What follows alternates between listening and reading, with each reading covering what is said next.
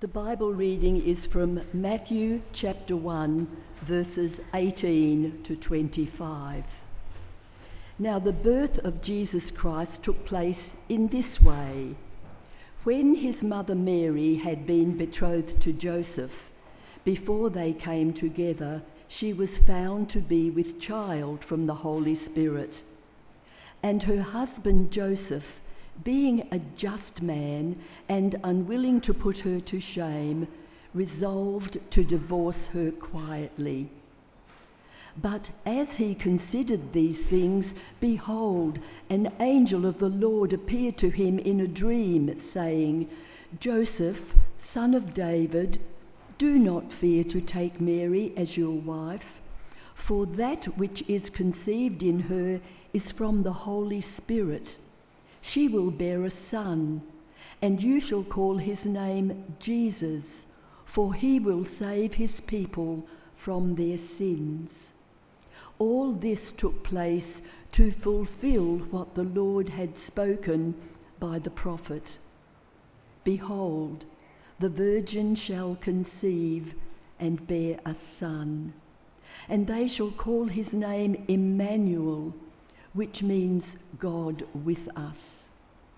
When Joseph woke from sleep, he did as the angel of the Lord commanded him. He took his wife, but knew her not until she had given birth to a son, and he called his name Jesus. This is the word of the Lord. Thanks be to God.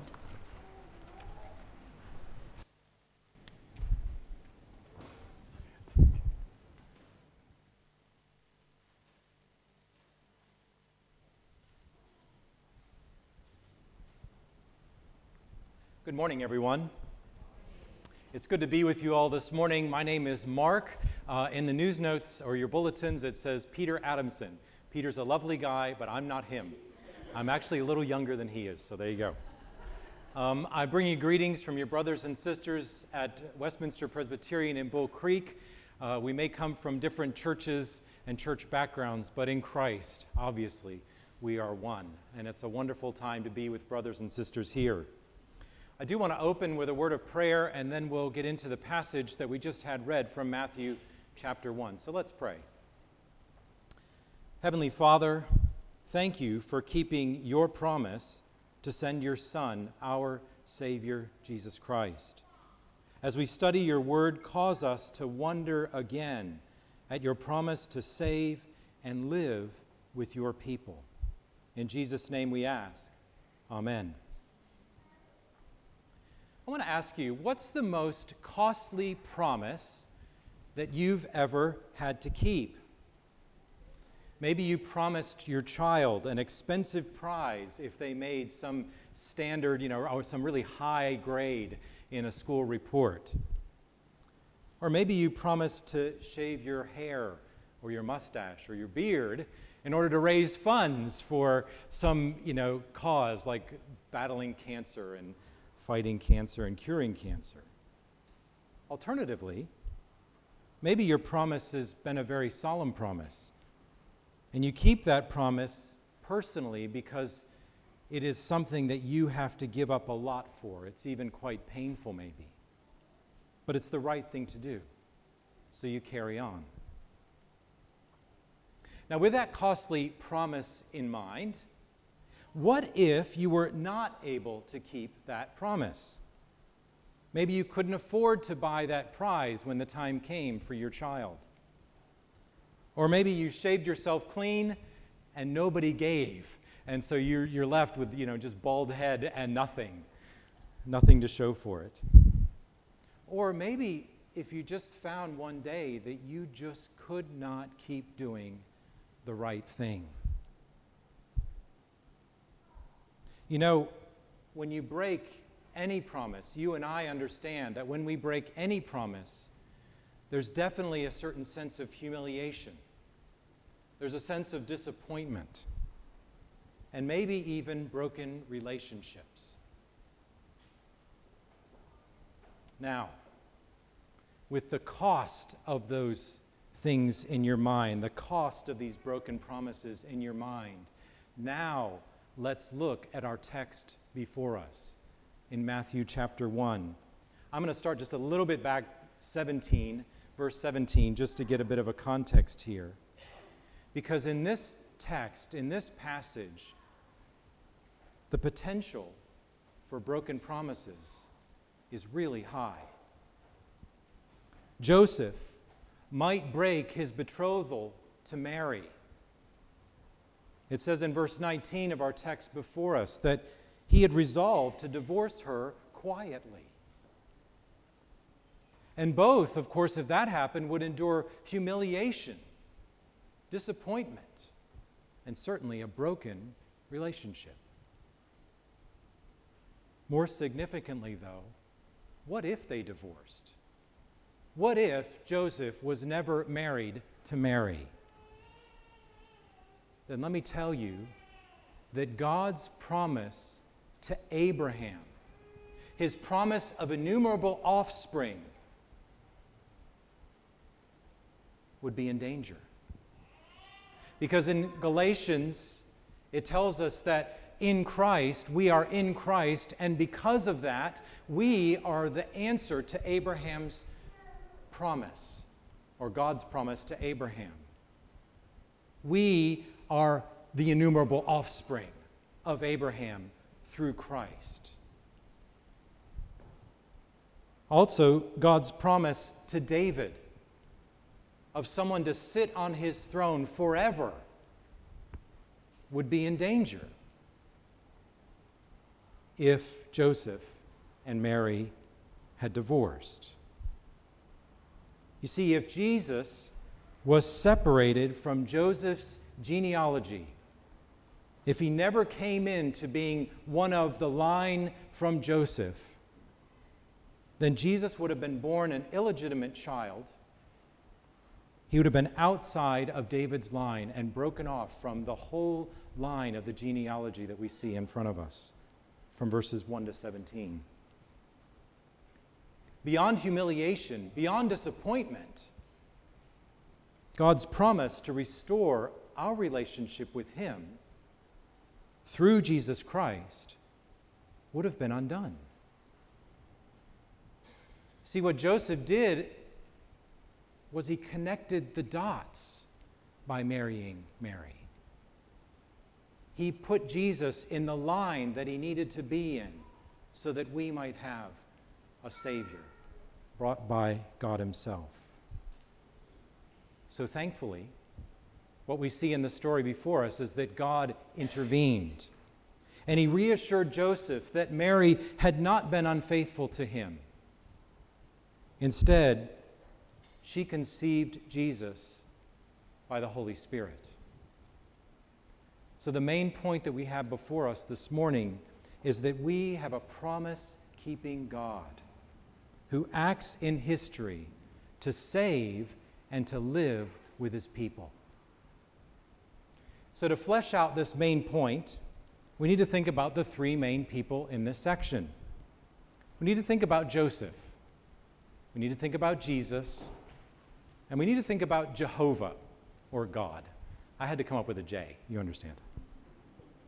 We're going to see how each of them upheld biblical promises. And so the first point is that Jesus fulfilled God's promise. The second point is that Joseph honored promises. And the third is that Jehovah kept His promise. So let's look at the first one. Jesus fulfilled God's promise. We see that actually in the first 17 verses, as I said, of this chapter. Jesus' genealogy reveals that Jehovah acts in history to bring Christ, God's anointed one, the King.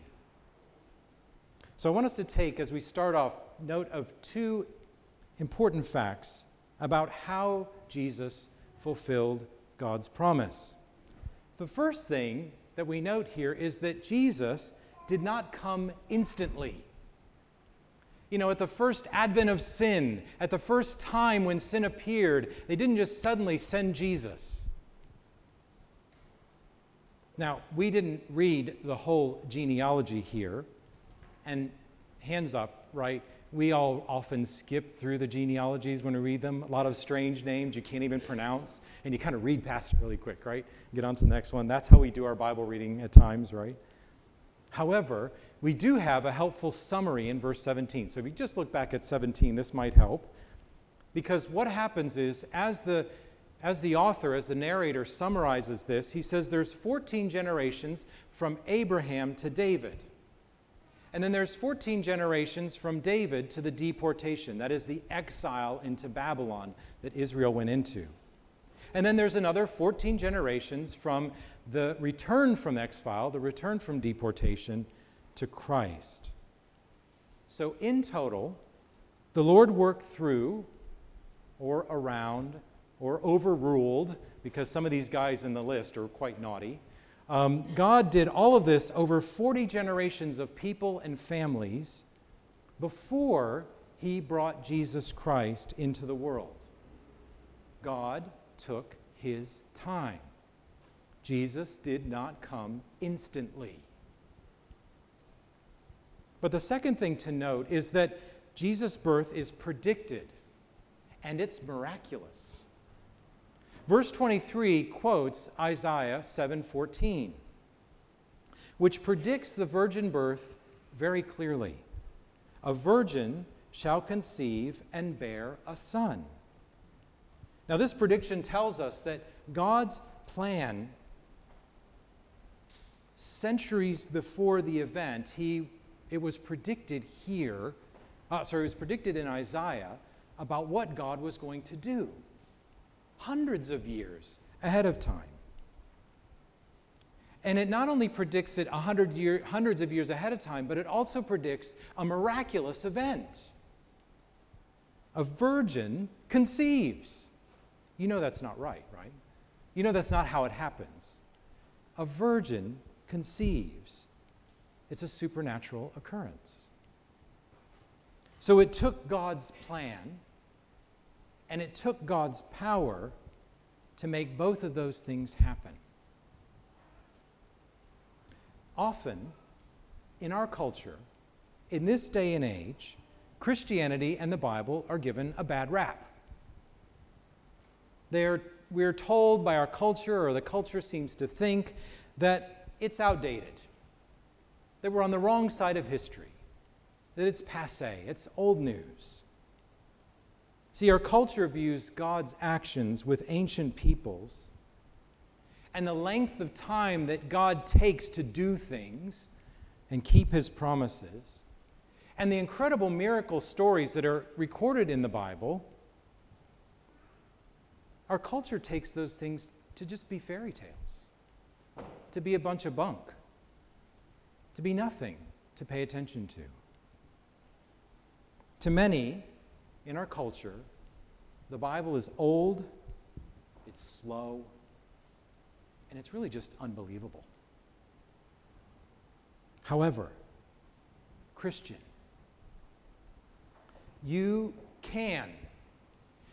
should take refuge in those very qualities.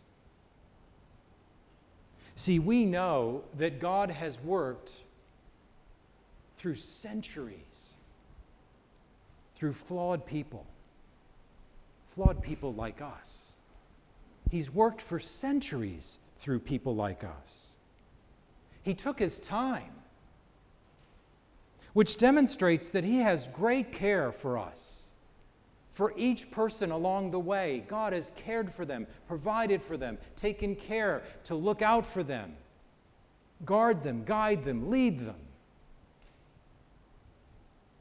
And we also know that he has unlimited power, unlimited grace, unlimited mercy towards those who are his. He loves them.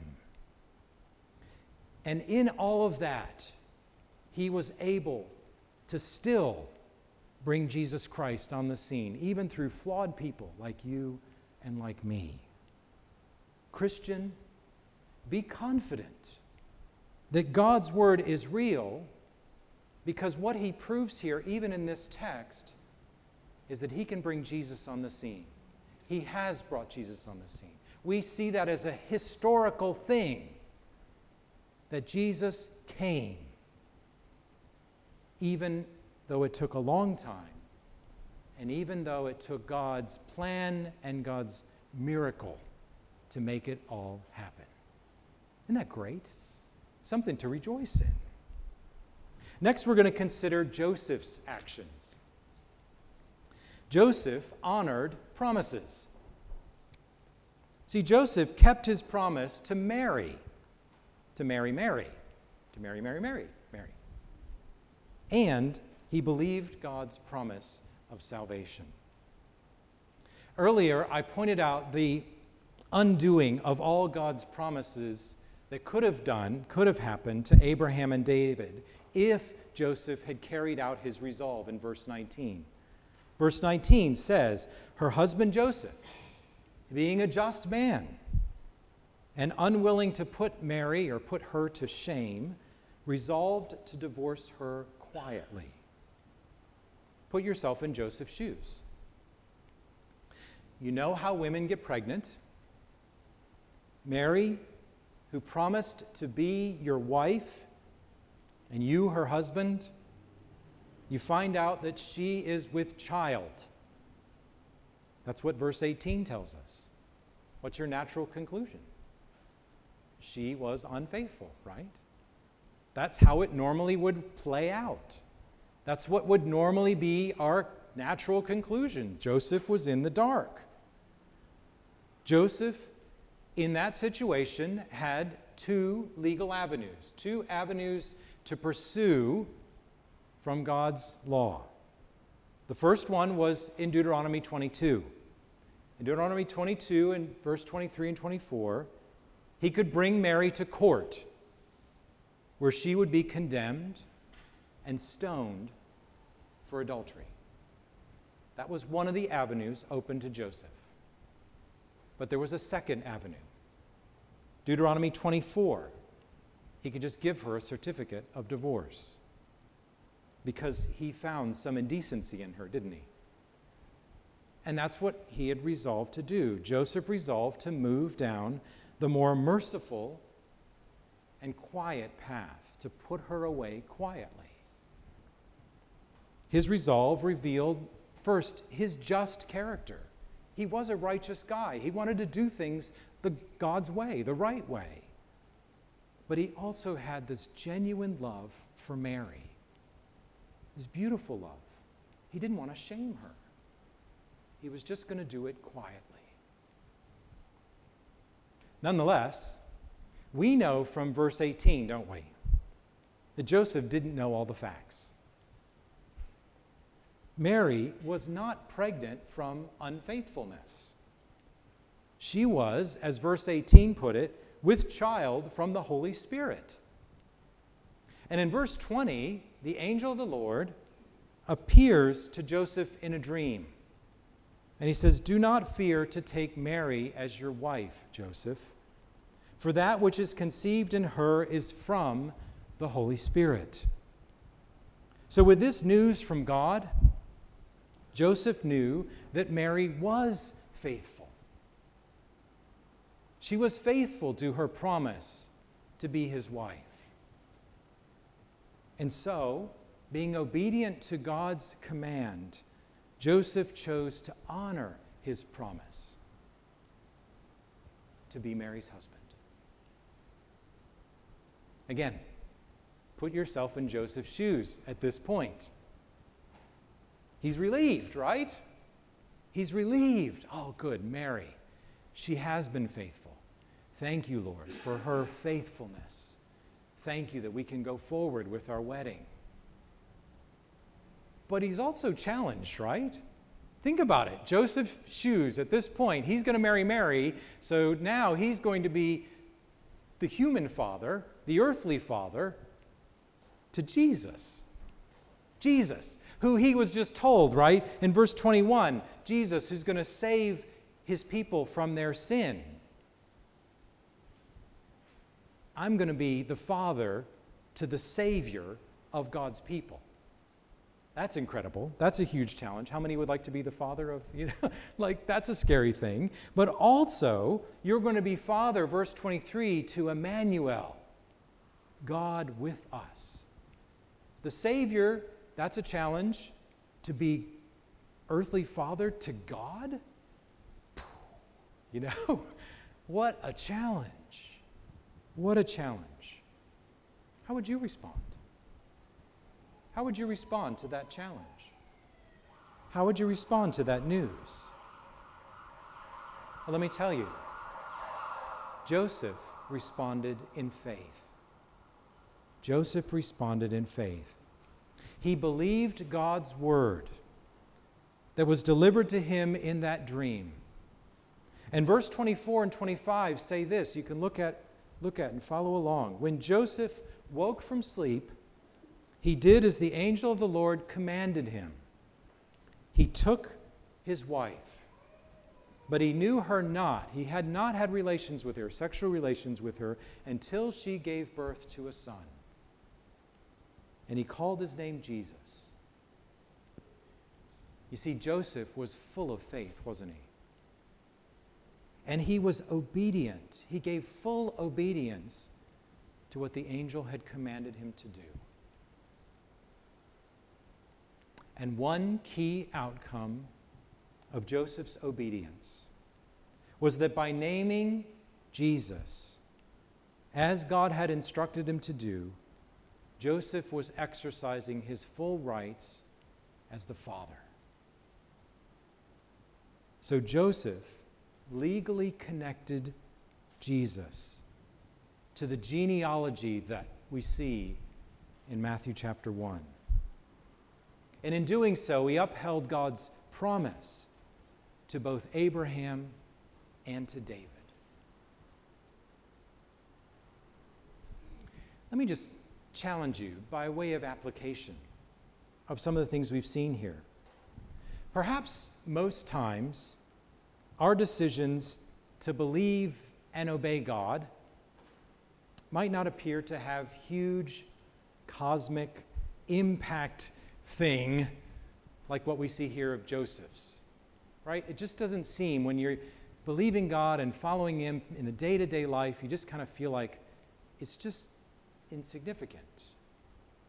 It appears that way. However, think about what Joseph did. All he did was to marry Mary and then name a baby. That's what he did. Common occurrence. A lot of people get married. A lot of people have children.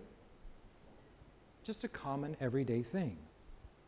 But God used Joseph's simple act of faith and obedience in his eternal plan to bring about salvation for all his people.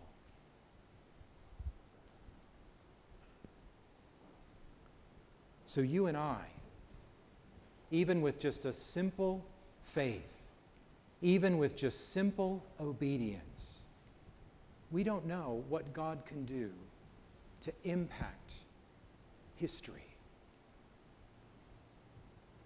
I want to encourage you. Maybe it's just loving your brothers and sisters in Christ. That can be an act of faith. Maybe it's just loving your neighbor. That can be an act of faith. Maybe it's just forgiving someone, like what you see in the front on the wall. That can be an act of faith. It can be difficult. Maybe it's being generous. Maybe it's fleeing temptation. Maybe it's just trusting God day to day to put on the new self and put off the old self. But I want to challenge you and encourage you from God's word. You see, Jesus' long-promised arrival shows that God works patiently over time with flawed people. And Joseph's faithful obedience teaches us, doesn't it, how to respond to God's word in faith and obedience. So now let's look at that last point, that third point. Now let's find out what God's purpose was in sending Jesus. We've seen it already, but we know this: Jehovah keeps his promise. So God reveals to Joseph the plan to save his people and to be with his people through Jesus. Now, we need only look at Jesus' name, and then the name that's revealed in Isaiah, that prophecy from Isaiah, to see Jesus' sort of two-pronged purpose here. Why did God bring Jesus? Well, first, verse 21 tells us Jesus will save his people from their sin. The name Jesus means Savior, or save from sin, or Savior of the people. There you go. Verse 23 then tells us Emmanuel, and there you have the meaning right in front of us. It means God with us. So simply put, Jesus had to rescue us from our sins so that God would dwell with us. He needed to accomplish both in order to be fully successful, to fully accomplish the purpose that God had for him. See, too often we forget that the Bible teaches that we serve a God who is holy, holy, holy. If we had just the tiniest bit of sin or rebellion or against God in any even a little way, God would have to judge us. God has to judge sin. And all sinners are condemned in his presence. They would die. So Jesus came. He was sent to take our place. Just like John 3:16 tells us, for God so loved the world that he gave his Son, that whoever believes in him will not perish but have everlasting life.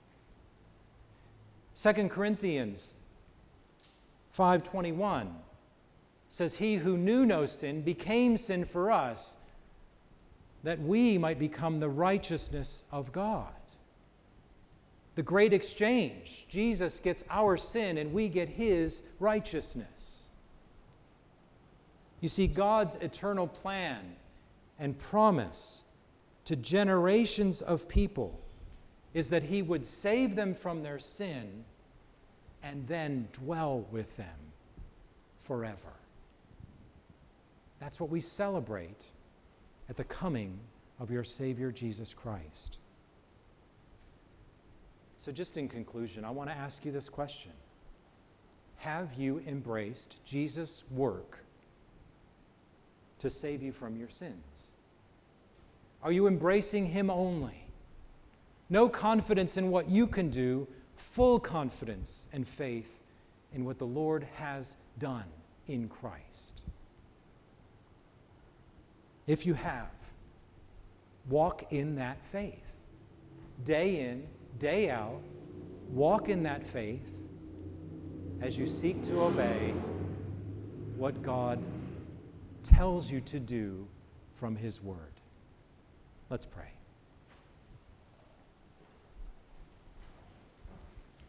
Lord Jesus, we are indeed so grateful. Thank you for coming to earth. Thank you for being obedient to the Father in all things. Thank you for taking our sin and taking our place and dying the death that we deserve and facing the wrath of God that we deserve. Thank you for that. Lord, I do pray that you would help us to walk in that faith, that we would be obedient children, that we would follow your word and enjoy your presence always with us. Lord, for any who are here who don't know you yet, I ask that you would give them faith, help them to believe and trust you and know peace with you and know your presence with them always too. In Jesus' name we pray. Amen.